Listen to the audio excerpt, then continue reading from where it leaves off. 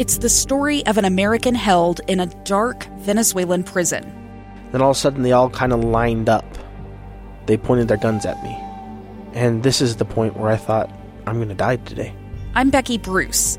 I spent a year working on Hope in Darkness, which now has more than 2 million downloads. Find it on kslpodcast.com or wherever you listen to podcasts.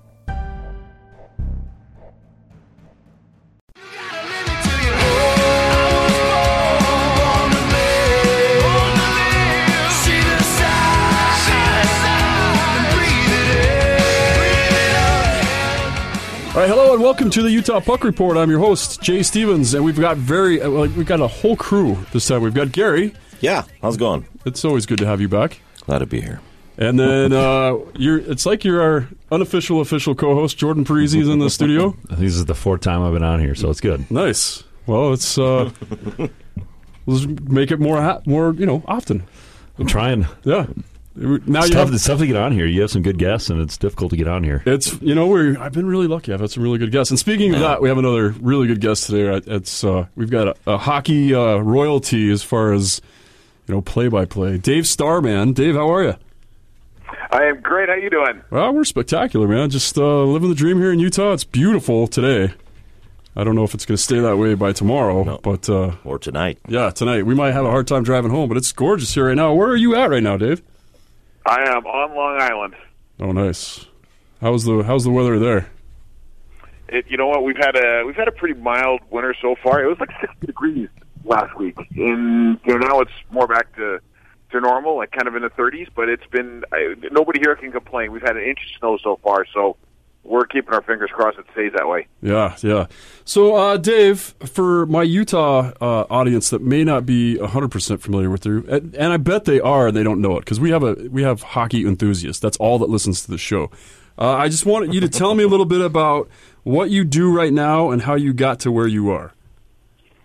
Oh, gosh. Okay, so right now, a couple of different things. One is, I'm obviously doing games on TV as the analyst for CBS Sports Network. We do the package with the NCHC.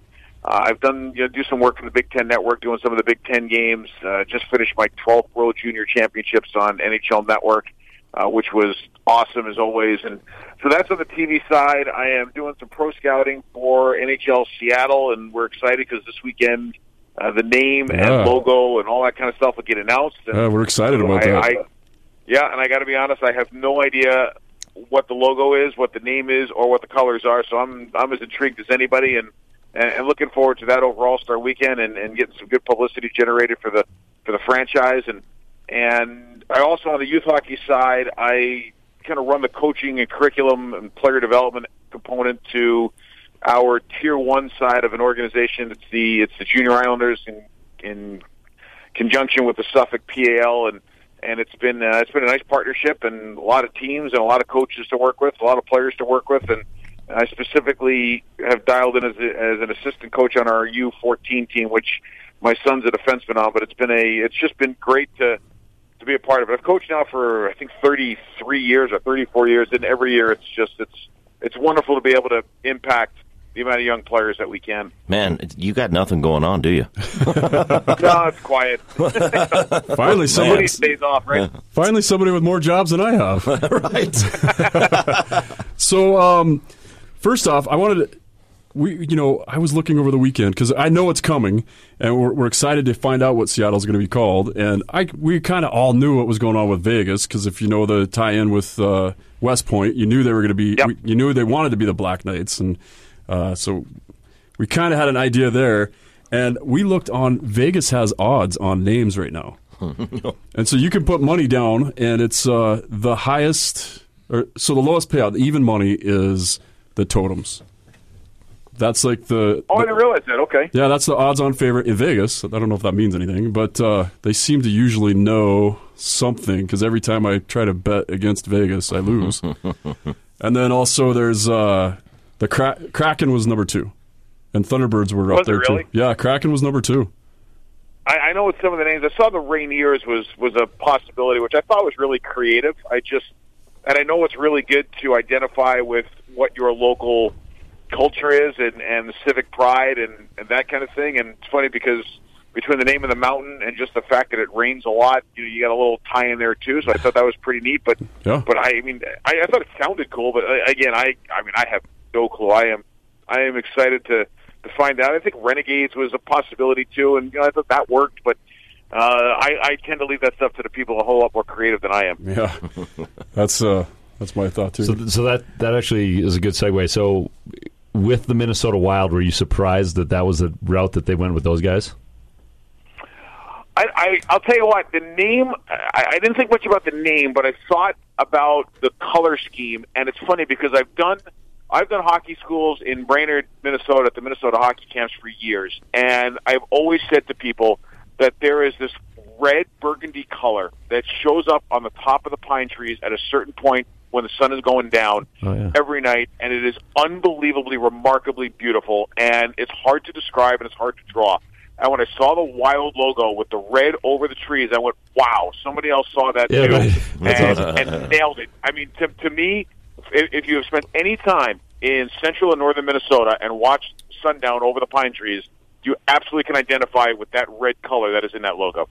Yeah, that's a good call. Yeah, I remember, I think that they came up with the name in like 99, because their first year was 2000, right?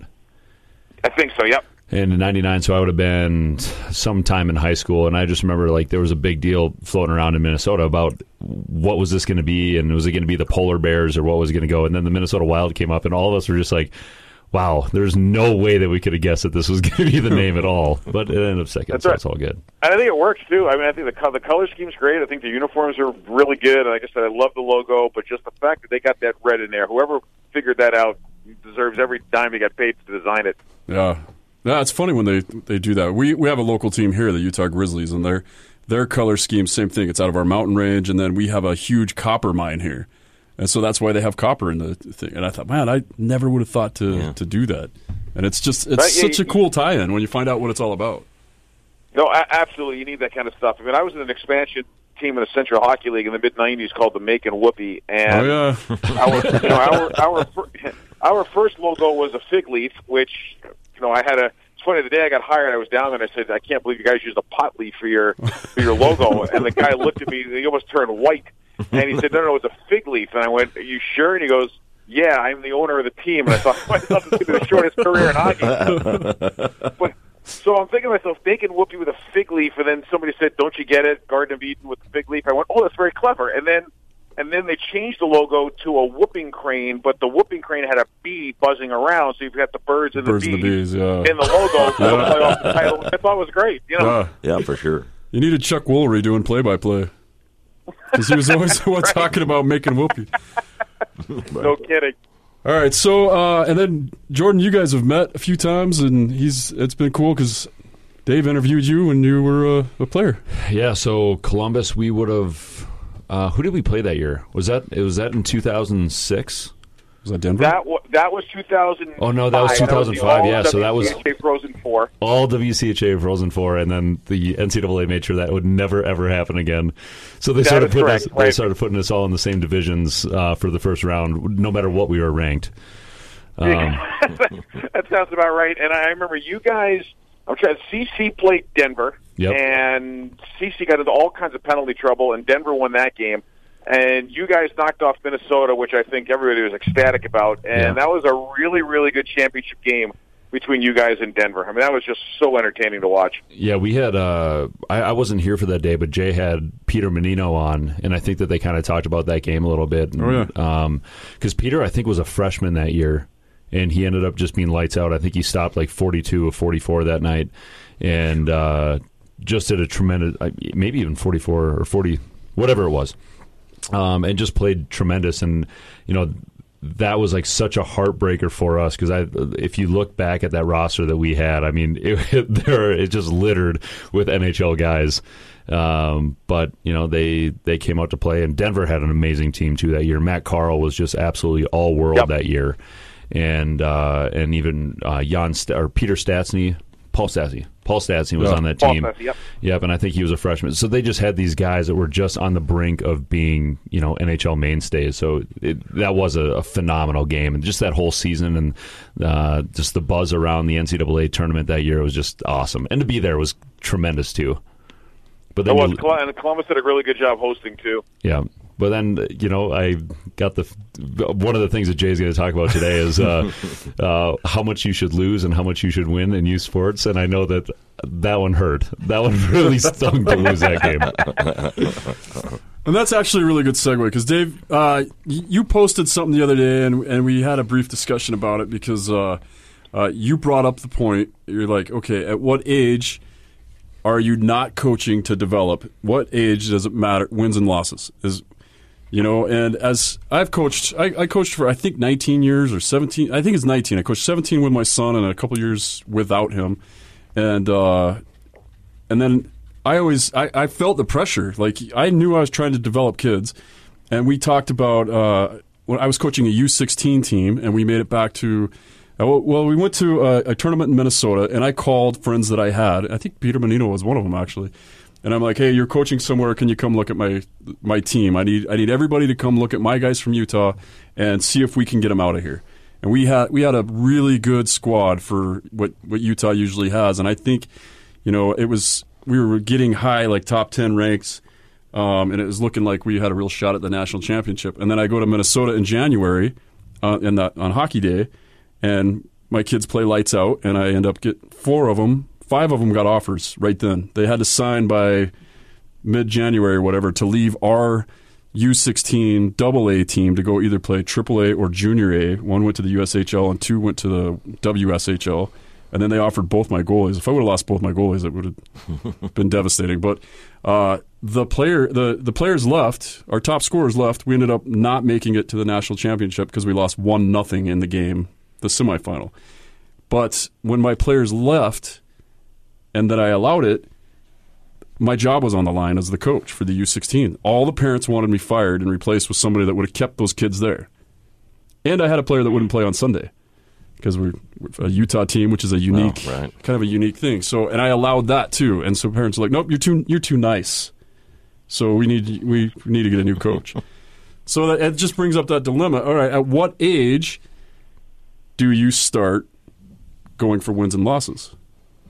It's a great question. I don't know if there's a great answer, but here's kind of how I see it based on my experience. And the one thing I tell a lot of parents is, hey, listen, I've coached at the pro level where wins and losses means your job. Whether it be the Central League or assistants elsewhere. I mean, I understand that dynamic of the results-oriented business, but to me, youth hockey is not a results-oriented business.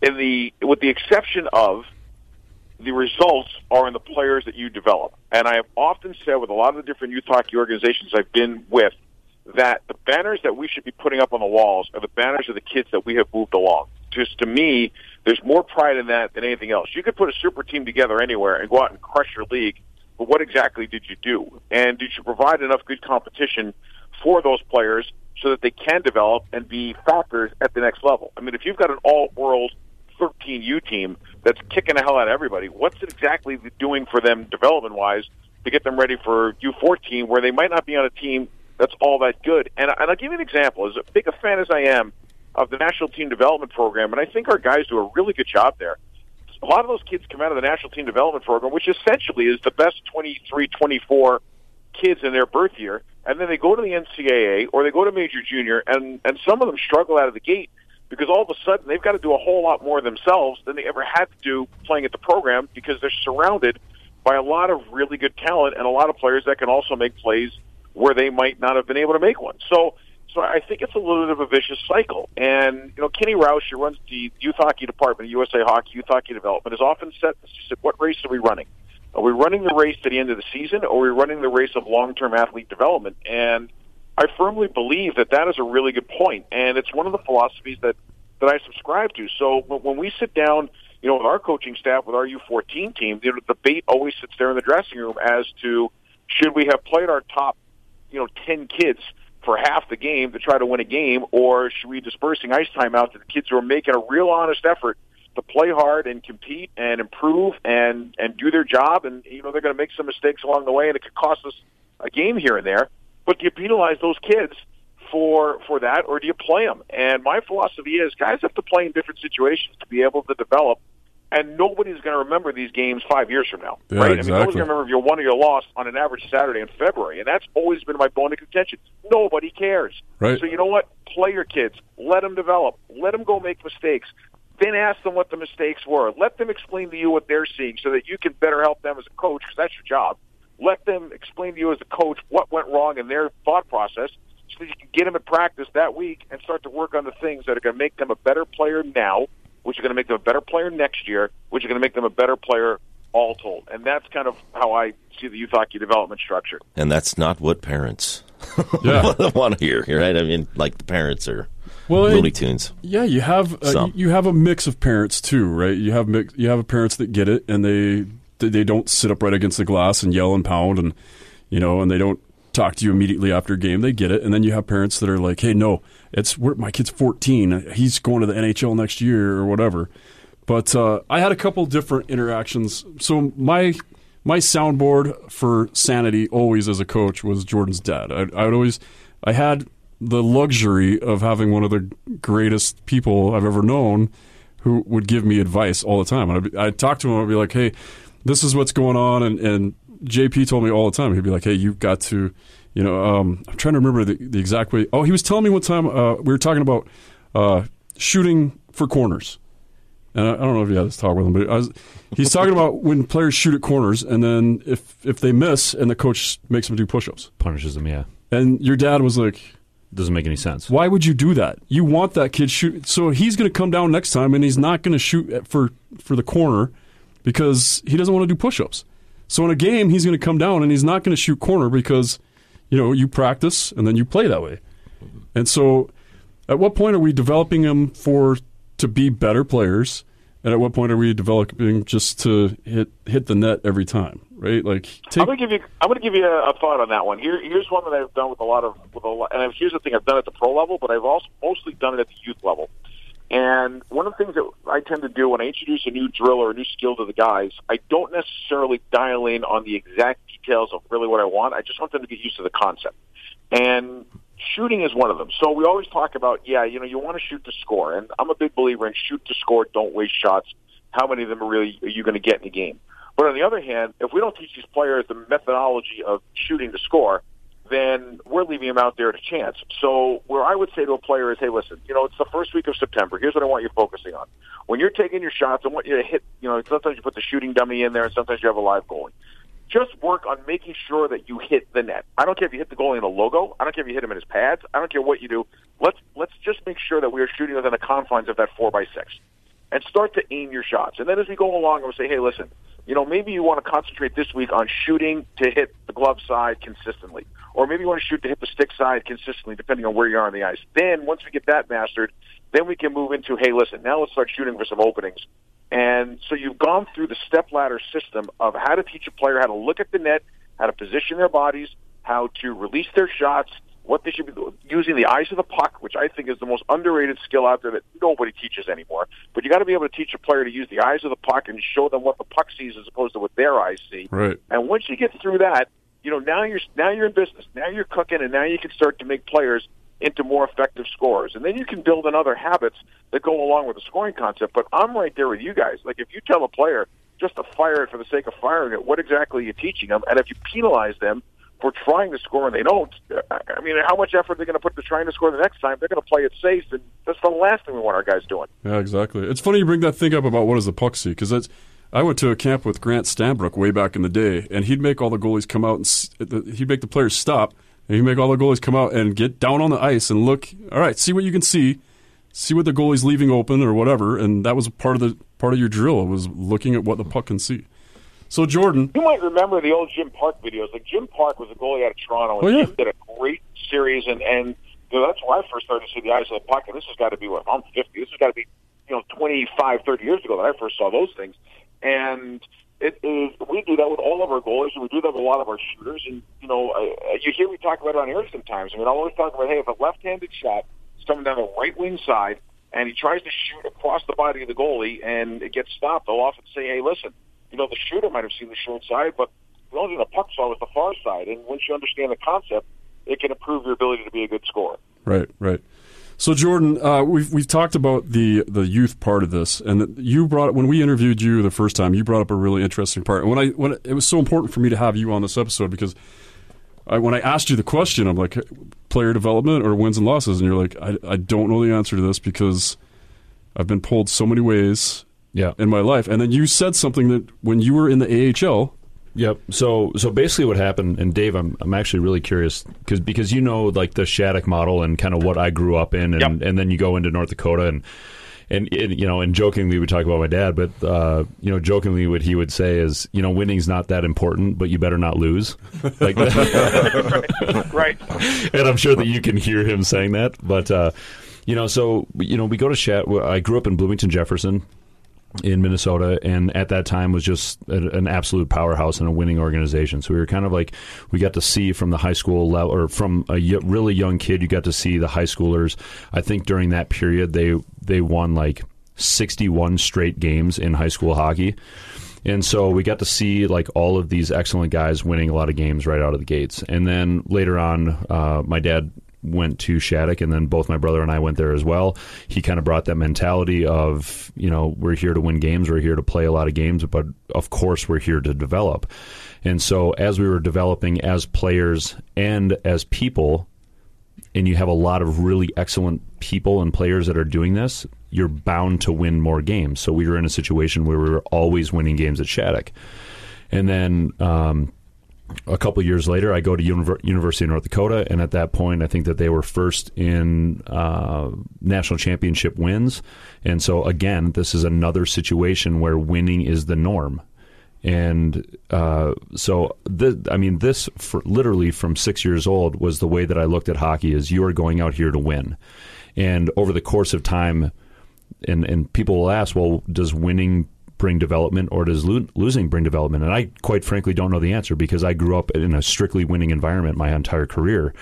And then all of a sudden I got to New Jersey, and I went down to the minors, and we had lost. We were the worst team in the league at this time, and I was winning games, but overall our team was losing and constantly losing, and we didn't even make playoffs this year. And that was the first year in my entire career that I did not play in some sort of a postseason. And during the middle of the year, as we're, you know, under a 500 team, I was so frustrated. My goalie coach saw that I was so frustrated, and his name is Chris Terreri, and he just said, well, you just have to understand, like, this isn't about winning here. It's about developing. And, like, my mind was blown. This was the first time in my entire career, I'm 25 years old, the first time in my life where somebody told me, no, winning's not that important. And I didn't know how to handle it, and it really rubbed me the wrong way, and it made me very resentful of the organization that I was with, or with the, you know, in the minors, and the mindset of how we were going into games. We're not going in to win the game. We're going in to try to develop, and I just could not wrap my head around that. So I'm interested to hear, and, you know, again, like, you have a pretty good understanding of where I grew up and where my brother grew up, and then, you know, how our careers have gone, and I'm just very curious to hear what your thoughts are on. I mean, can you understand why I would be more?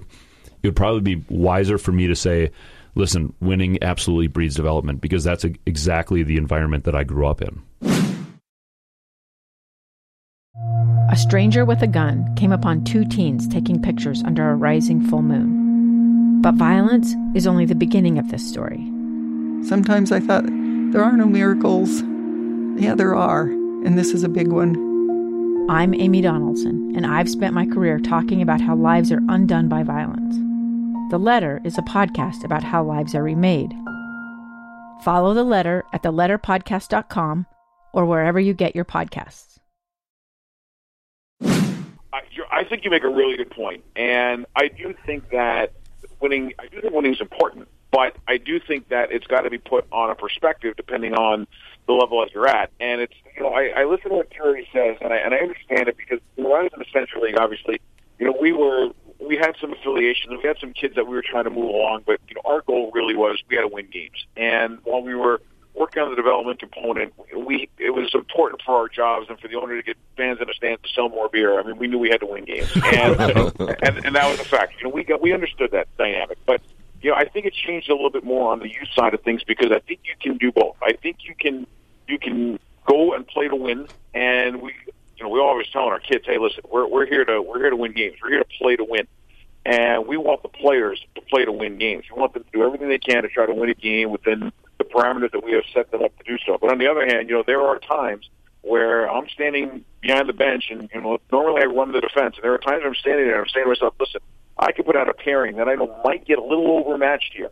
But if I don't throw them out there, what kind of read am I going to get on them? And you know what? If they give up a goal, they give up a goal, and we'll deal with it. There are other times where you try to avoid those matchups too, and then you get into that concept where a lot of people say, well, what if you get into the last 3-4 minutes of a game? Then what do you do? And my feeling is this: you can rely on the guys who are your top guys, or you can rely on the guys who your top guys in that game. I think it goes game by game. Also, I think that's one of the great beauties of the coaching world is you got to figure out in a 60-minute game, when you get to minute 55, who've been your 10 best players in that game, because sometimes your 10 best in that game aren't your 10 best. Right. On your roster. That's a great perspective. And that makes a factor too. And then how do you not reward a couple of players who have really overachieved in that game and are just feeling it and going well, as opposed to maybe your top guy who's not having a great game. Then he becomes more of a hit, or she becomes more of a hindrance than a help. And I think that's all tied into the coaching component. But I think you can develop players with winning. I think you can develop players by losing. I think the NHL is loaded with a lot of players. They'll probably come from programs where they never won a darn thing. And I think there's a lot of guys like yourself who were on teams that had that mentality and had that culture and had the talent level and the coaching where you were consistently really good. And something, I think in a very unique roundabout way, everybody gets where they're slotted to get to based on the genetics and dynamics that they came into this with. Right, and for now that I've become a coach, I coach a U16 team here, and then do individual lessons, and I coach another team as well. But for me, it has been, and it's weird, now that I'm talking through this, but it's weird. I have been far less concerned with my team winning rather than just making sure that my guys go to work every day. That they try hard and they do their best. And I tell them, I don't care if you mess up. I've messed up 5,000 times per year. And that's okay, as long as you're going to work and as long as you're trying new things and trying to be creative. But the minute that you take your foot off the gas and the minute you start being lazy, then we have a problem. And that's kind of been my philosophy with coaching, whether it's right or wrong. I hope it's right now that I'm talking through it. But, that's kind of how I've approached my teams now. And it's, I continually have talked about winning. But as I've become a coach, it has been far more of how can we make sure that these kids are understanding that you can't take days off and you can't take shifts off. You got to go to work. You got to figure this out every single day, every single shift. And it's just, there is no excuse for being lazy. That's kind of how I've taken as I've developed as a coach, for better or for worse. That's kind of the direction that I've gone. I'll tell you what, one coach that's been around a lot of winning, and I like your point, by the way, one coach that's been around a lot of winning, a couple times a player in the minor leagues and has been with college programs that have been successful, is Chris Bergeron, who's now at Miami University. And I was talking to Chris last week getting prepped for a game, and Chris said to me, he goes, one of the things that I'm trying to do here at Miami is convince our guys that they need to compete every day and they need to defend every day, whether it be in practice or games. Those are two major things that are going to make us successful, is competing and defending. And they're not natural instincts, they're choices. Yes. So if you don't make those choices on a shift-by-shift, minute-by-minute, practice-by-practice basis, it's going to be really hard for you to, A, earn your ice time in the lineup, and B, become a better player, because if you're not a 200-foot player that's hard to play against, it's really hard to find a job at the pro level where it's a dog-eat-dog world. And if you're not prepared physically, mentally, emotional every day, you get spit up and you get chewed out. And I thought that was so well said, and I think it surmises a lot of what you just said, and that is there's more to it than just the results at the end of the game. Like, what did that player give you in that game, and what has that player given you in practice, and where are they trending? Because let's be honest about it. We coach U14, U15, U16, and from the time a player goes to U14 to U16, they can make some tremendous strides in what they are as a player and as an athlete if we as the coaches invest the proper amount of time and the proper amount of effort and the proper amount of education into those players, which goes back into what we've been talking about, and that is that long-term athlete development. So I'm looking at this U14 team that I have, and I'm thinking to myself, who in this group do I really think can take a step to be a Division I or Division III NCAA player by the time that they're 19? So I'm not thinking about their U15 year. I'm thinking about their U19 year. And can I give them the building blocks to make them the player that they're going to need to be to get to that level and succeed back then, so they can call me back and say, hey, you know what, you really prepared us on a physical, mental, and emotional level to be able to compete at the level that our goal was set for. I like that. Jordan, you said that no excuse for being lazy, and I know we've talked to a few players. That's what I was just going to bring up. Right, that were lazy and they weren't into it, and they eventually got a wake-up call. But well, Jordan was the wake-up call for one of them. Right. Oh, that I was coaching. Garrett, when you called Garrett Metcalf out and you told him he was lazy and to quit wasting his dad's money and to quit hockey, and now he's an NHL draft pick. But that's what I was going to say. Is sometimes at the U13, 14, and maybe even 15 age, you have the kids that you're like, this kid's going to be a superstar, and and for Utah, obviously, this is a unique market, right? But I coach these kids where I'm like, well, like with Nick Halloran, who's just been nominated for the Hobie Baker Award again at Colorado College. When I was coaching him, you knew he was the real deal. You always knew. He had it. He worked every day. He was, he had a rink in his backyard, which is unique for Utah. And he was like, this is what I do. I play hockey. I love it. And then I had other kids like Garrett Metcalf or Daniel Brickley that, I hate to call them out like that. I'm not trying to say anything negative against them, but they admit themselves that they were lazy at times at 14, 15, and, we called them out it a little bit during camps or whatever, and they didn't care at the time. But for Daniel, it was like when he was 16, he's like, you know what, this is what I'm going to do. I'm big, and I'm gonna be aggressive with it. It clicked for them. So the ones at 14 that I thought were going to go were not the ones at 18 were going, except for maybe Nick Halloran. And I guess we have 5 or 6 guys that I coached at that age group that are now in NCAA, but but the ones that were the hottest kids besides Nick Halloran, like Nick was our superstar, and then we had other superstars that are no longer playing the game, my son included, that I thought I did everything right with, who's just like, yeah, I'm gonna play soccer, I guess. It's just weird because we want to help guide them through, and we want to say, oh, this is the kid, we're going to give him special attention, or we're going to help develop this kid, and I thought I knew the right way, and I got great advice, and it worked for a lot of kids. I didn't expect it to work for, and then some kids just burned out. It's just one of those things, like you never know who you're helping. Yeah. No question. I think the great challenge for us as coaches is to be able to identify each player for what they are at the age that they're at. And, some players need a kick in the ass and some players need a hug. Some players need to get talked to. Some players need to get talked to a little more sternly. We're approaching an age or an era where you can't really yell at players anymore because you're going to lose them. There's still a lot of coaches out there that love to yell and scream at their guys and do all kinds of stuff that worked in the 70s, 80s, and 90s. And, there's just a lot of stuff that doesn't work anymore. And if you're not aware of how to relate to your athletes, regardless of what age they are, you have no chance of being successful as a coach. And, I've learned a couple of great lessons along the way. And, one is these kids they don't care how much you know until they know how much you care. And if you can't make a connection with each player on your team during the course of a week, it is really hard to get them to buy into what you want them to do, because they have to know that you're in it for their best interest, not yours. And I have never seen a coach at the U15 level get fired for going 500. And I've seen coaches get fired because their players aren't going anywhere. But I have never seen a coach get fired at the U15 level, U14 or U13 because they had an average season. But I've seen a lot of these coaches get a chance to get promoted and stay with their age group if those players are showing progress. And the progress to me is not the wins and losses. The progress is, are these kids getting better? And, Jordan, I know you probably know Red Gendron from your time in New Jersey. I mean, Red was a 2-time Stanley Cup winning assistant coach at the Devils. He was an assistant coach at Yale when they won the national title. Now he's at Maine. And, Red once said to me, he goes, Dave, the reality is the team that gets off the bus with the best players generally wins, because your challenge as a coach is to see if you can make your team the team that's got the best players in that game. And I wholeheartedly believe in that philosophy. Yeah.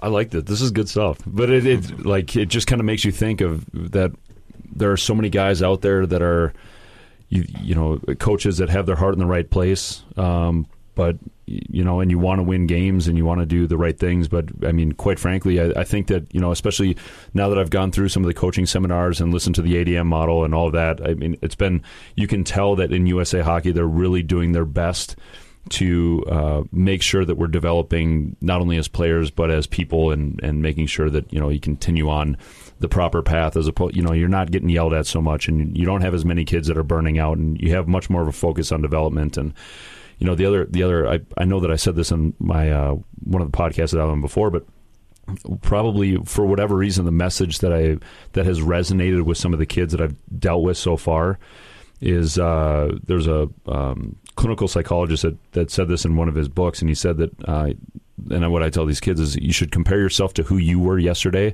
not to who somebody else is today.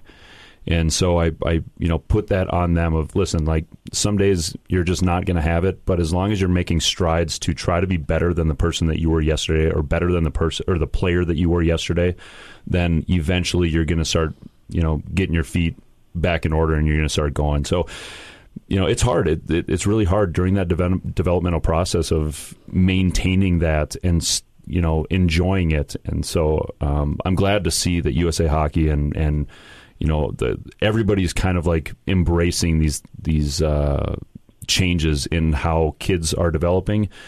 Should we be winning? Should we be working on development? And all that. And so kids are understanding these things. Coaches are understanding things. We just got to get to the parents next and help them understand that, hey, I'm just trying to develop your kid. And I started every season with a parent meeting where I just went through that same thing, and I talked about, hey, the referees are there, and I'm just so glad that they dropped the puck. And anything beyond that, it's going to happen. It's going to be bad calls. It's going to be right calls. It's going to be whatever. It's just going to be an experience, and we're all going to go through it together, but don't freak out about it. And sometimes, and I always just rolled lines. A couple times I didn't, but most of the time I just rolled lines. And that way I felt like, all right, this kid, who knows what's going to happen? You might have injuries, so your star player might not be there, and you need that kid that was the third line kid before. He needs to have that same experience, or some of that last 2 minutes of a game experience to protect a lead or try to get a lead, or to tie it, because you never know who's going to be come playoff time. You never know who's going to be your guy, and then further that, you never know who's going to be the guy that gets out of your market either. Like, it's so crazy here. But your dad told one of the best things your dad ever told me that I believe to this day, and then I started putting into all my literature for my camps and everything, is this is when I was going to send Tegan to Shattuck, and your dad's like, yeah, you could do that. No goalies get scouted from Shattuck, but because our goalies don't get tested that much. But all that matters, because the parents lose it too. And there was a recent article about, don't worry about the alphabet of what team your kid's on, right? That's crazy. Right. But JP told me, he's like, look, I don't care if your kid goes down to the pond and plays every day. The important part is that he loves the game. He or she loves the game, right? Like, keep the passion for the game, and then the rest will click later. Like, I put some faith in that. It's hard to, because as a parent, you're like, oh, my kid's not on the AAA team this year. Right. He's getting passed by, and he's not going to catch up again. Yeah. And that turns out not to be the case. I mean, sometimes, yeah, those AAA kids get better, but so do the AA kids or the single A kids, and that single A kid can make the AAA team next year. And now I have two great examples of that here with Trevor Lewis, who was not a good player, and then Daniel Brickley, who was not a good player. And it was so funny to be in the locker room during Thanksgiving break. Daniel Brickley and a kid that we were going to have on here, Jared Pike, who plays at AIC. They're standing there, and they're like, hey, remember a few years ago when we both sucked? And now they're both, one's got an NHL contract, and the other one's killing it in the NCAAs. So it's just... I'm telling you, the free agent scout for Montreal, I chased Dan Brickley all over the country for 3 years. I mean, like, that kid just got steadily better through his NCAA career. I mean, you could just see the strides that he was taking on almost a month-by-month basis. I mean, that kid made himself into a really good player. Yeah, he came back one year and was clearly the best player here, and we had NHL players on the ice, and all of a sudden he was fast, and he's big. To be that fast was crazy. The progress he made, I don't know if that's genetics or what, because he was just all of a sudden an NHL Brickley, like the rest of the NHL Brickleys. And talk about the bigger players too. I mean, I think of the kid that played at North Dakota a little bit after you did, Jordan, Matt Smeeby, who he was there with me. As a freshman. Yeah. Smeeby was okay as a freshman, but he just got better and better as he grew into his size. And I remember Brian Boyle as a freshman at Boston College. I mean, that was hard to watch. And but over 3 years, boy, did that kid become a ball player. I mean, and Jerry York probably did him the biggest favor that he could have, they had some defensive injuries his junior year, so Brian had to go back and play defense, and that took his career to a whole different level. It changed the way he skated, it changed the way he saw the game, it changed the way he processed the game, and it made him a better athlete by having to play D and work on his lateral mobility and that kind of thing. So, all of a sudden, Brian Boyle as a 6'7" freshman looked a whole lot different as a 6'7" senior because he just grew into his body and he became a really good pro, and he still is today. Sometimes with those bigger guys, it takes a little longer to get the long levers moving, and I've always felt that the bigger guys will develop later. The smaller guys can develop at times a little bit faster because they just understand small because they always have been. But now with the player development model that we have with USA Hockey and a lot of the small area game stuff and a lot of the unstructured chaos and a lot of the station work and that kind of thing where it's a skill-based program, every time that I do the Select 16 camp, whether it's at the New York State level or the national level, they're the 6'2" kids that, at times are more skilled than the smaller guys. And that is where the worm has turned, I think, on the player development side. Any big player can become a good player. And any player that we work with and we work with properly can develop into a good player. But you guys hit the nail on the head. If that player wants to become a good player and they got passion for the game, they're going to make strides. And they're going to catch up to players that are way ahead of them on the depth chart than they are now. And your other point about don't compare yourself to anybody else, but compare yourself to you and the player you were last week. I tell that to my kids all the time. I tell it to my son all the time who's on our team. I say, don't worry about what you're seeing around you. Just make sure that you're a better player than you were last week. And if you're not, let's discuss why not. And let's discuss how you're going to get better next week. And those short-term goals, I think for these younger kids that are developing in any sport, that to me has got to be primary number one. Do you think that message lands on kids? Because I think back to when I was 14, 15, 16 years old, and it was just constantly comparing myself to everything that was around me. I never had those moments of introspection of hey, just take care of yourself. Even though those messages were always sent to me, do you think that it lands on the kids that you tell them or say that to? I think in this day and age it does, because I think the message is probably more consistent universally. And I think we've come such a long way in the psychology of sport that we can get that message across because it's being delivered with probably a little bit more gusto, with probably a little bit more information to back it up, right. And probably with coaches who understand the process in play and can sit with a kid and work with them through what the meaning of that statement is. Yeah. Yep, I agree with you. So, as we're coming to the end of this, and we've talked about a lot, and I think we've jumped all over the place. I think, and that's exactly it, right? There's no real answer. That's what I was going to say. If we just muddied the waters even worse. So that's what I want to clear up right now. So we'll take turns. Dave, we'll start with you. If you're going to give a parent advice right now about what's going on in their hockey, we're talking to a parent of a 10-year-old. How old are your kids, Gary? 8 and 13. So we're talking to a parent of an 8 and 13-year-old, and we're going to give them advice about what's about to come, and wins and losses versus development. What would you tell a parent right now? For the 8-year-old, I would say make sure you're playing a ton of different sports, make sure you're enjoying the sport, and make sure you're playing in a program where the program is based on player development and making sure the kids are having a great time and they're safe as opposed to anything else. The 13-year-old, it's the same message, but I think that who they choose to coach their kid is a huge deal. You want a coach that is fully invested in getting the full potential out of every player on his roster, and is coaching to make his players better, is coaching to make his players enjoy the game, is coaching to give these kids an education, and is coaching with a philosophy that their practice time is as important, if not more important, than their game time. And I look for programs where the practice-to-game ratio is high. I know we like to keep all of our teams under 50 games. As soon as somebody books the 51st game, the red flag goes off, and we ask them why. I'd like to get it down to 45, and if I can, and increase the practice time. And I got a personal philosophy of I'd rather play 3 weekends a month and keep the fourth weekend as a practice weekend, and use the game slots on the weekend to practice instead of play, and maybe do some off ice with it too. So I see it that way. But I would tell any parent, make sure A, your kids play in multiple sports, B, put them in a program where the emphasis is not on playing the top 5 kids all game, where the emphasis is on making sure the players play, making sure practice is well structured, and making sure that they're in an environment where they can continually get better. That's exactly what I would say too. And that's perfect. I wondered That if was that's excellent. That was excellent. And I would just add to that know it's a process, and then just don't get caught up in the little things. Yeah. Just know that this is a long-term thing, and there are going to be speed bumps, and there's going to be super progression, and it's a pendulum, man. When you're talking about development, sometimes you're the best, and sometimes you're not the best, and don't freak out as a parent. That's something I learned as a parent. That's something I learned as a coach.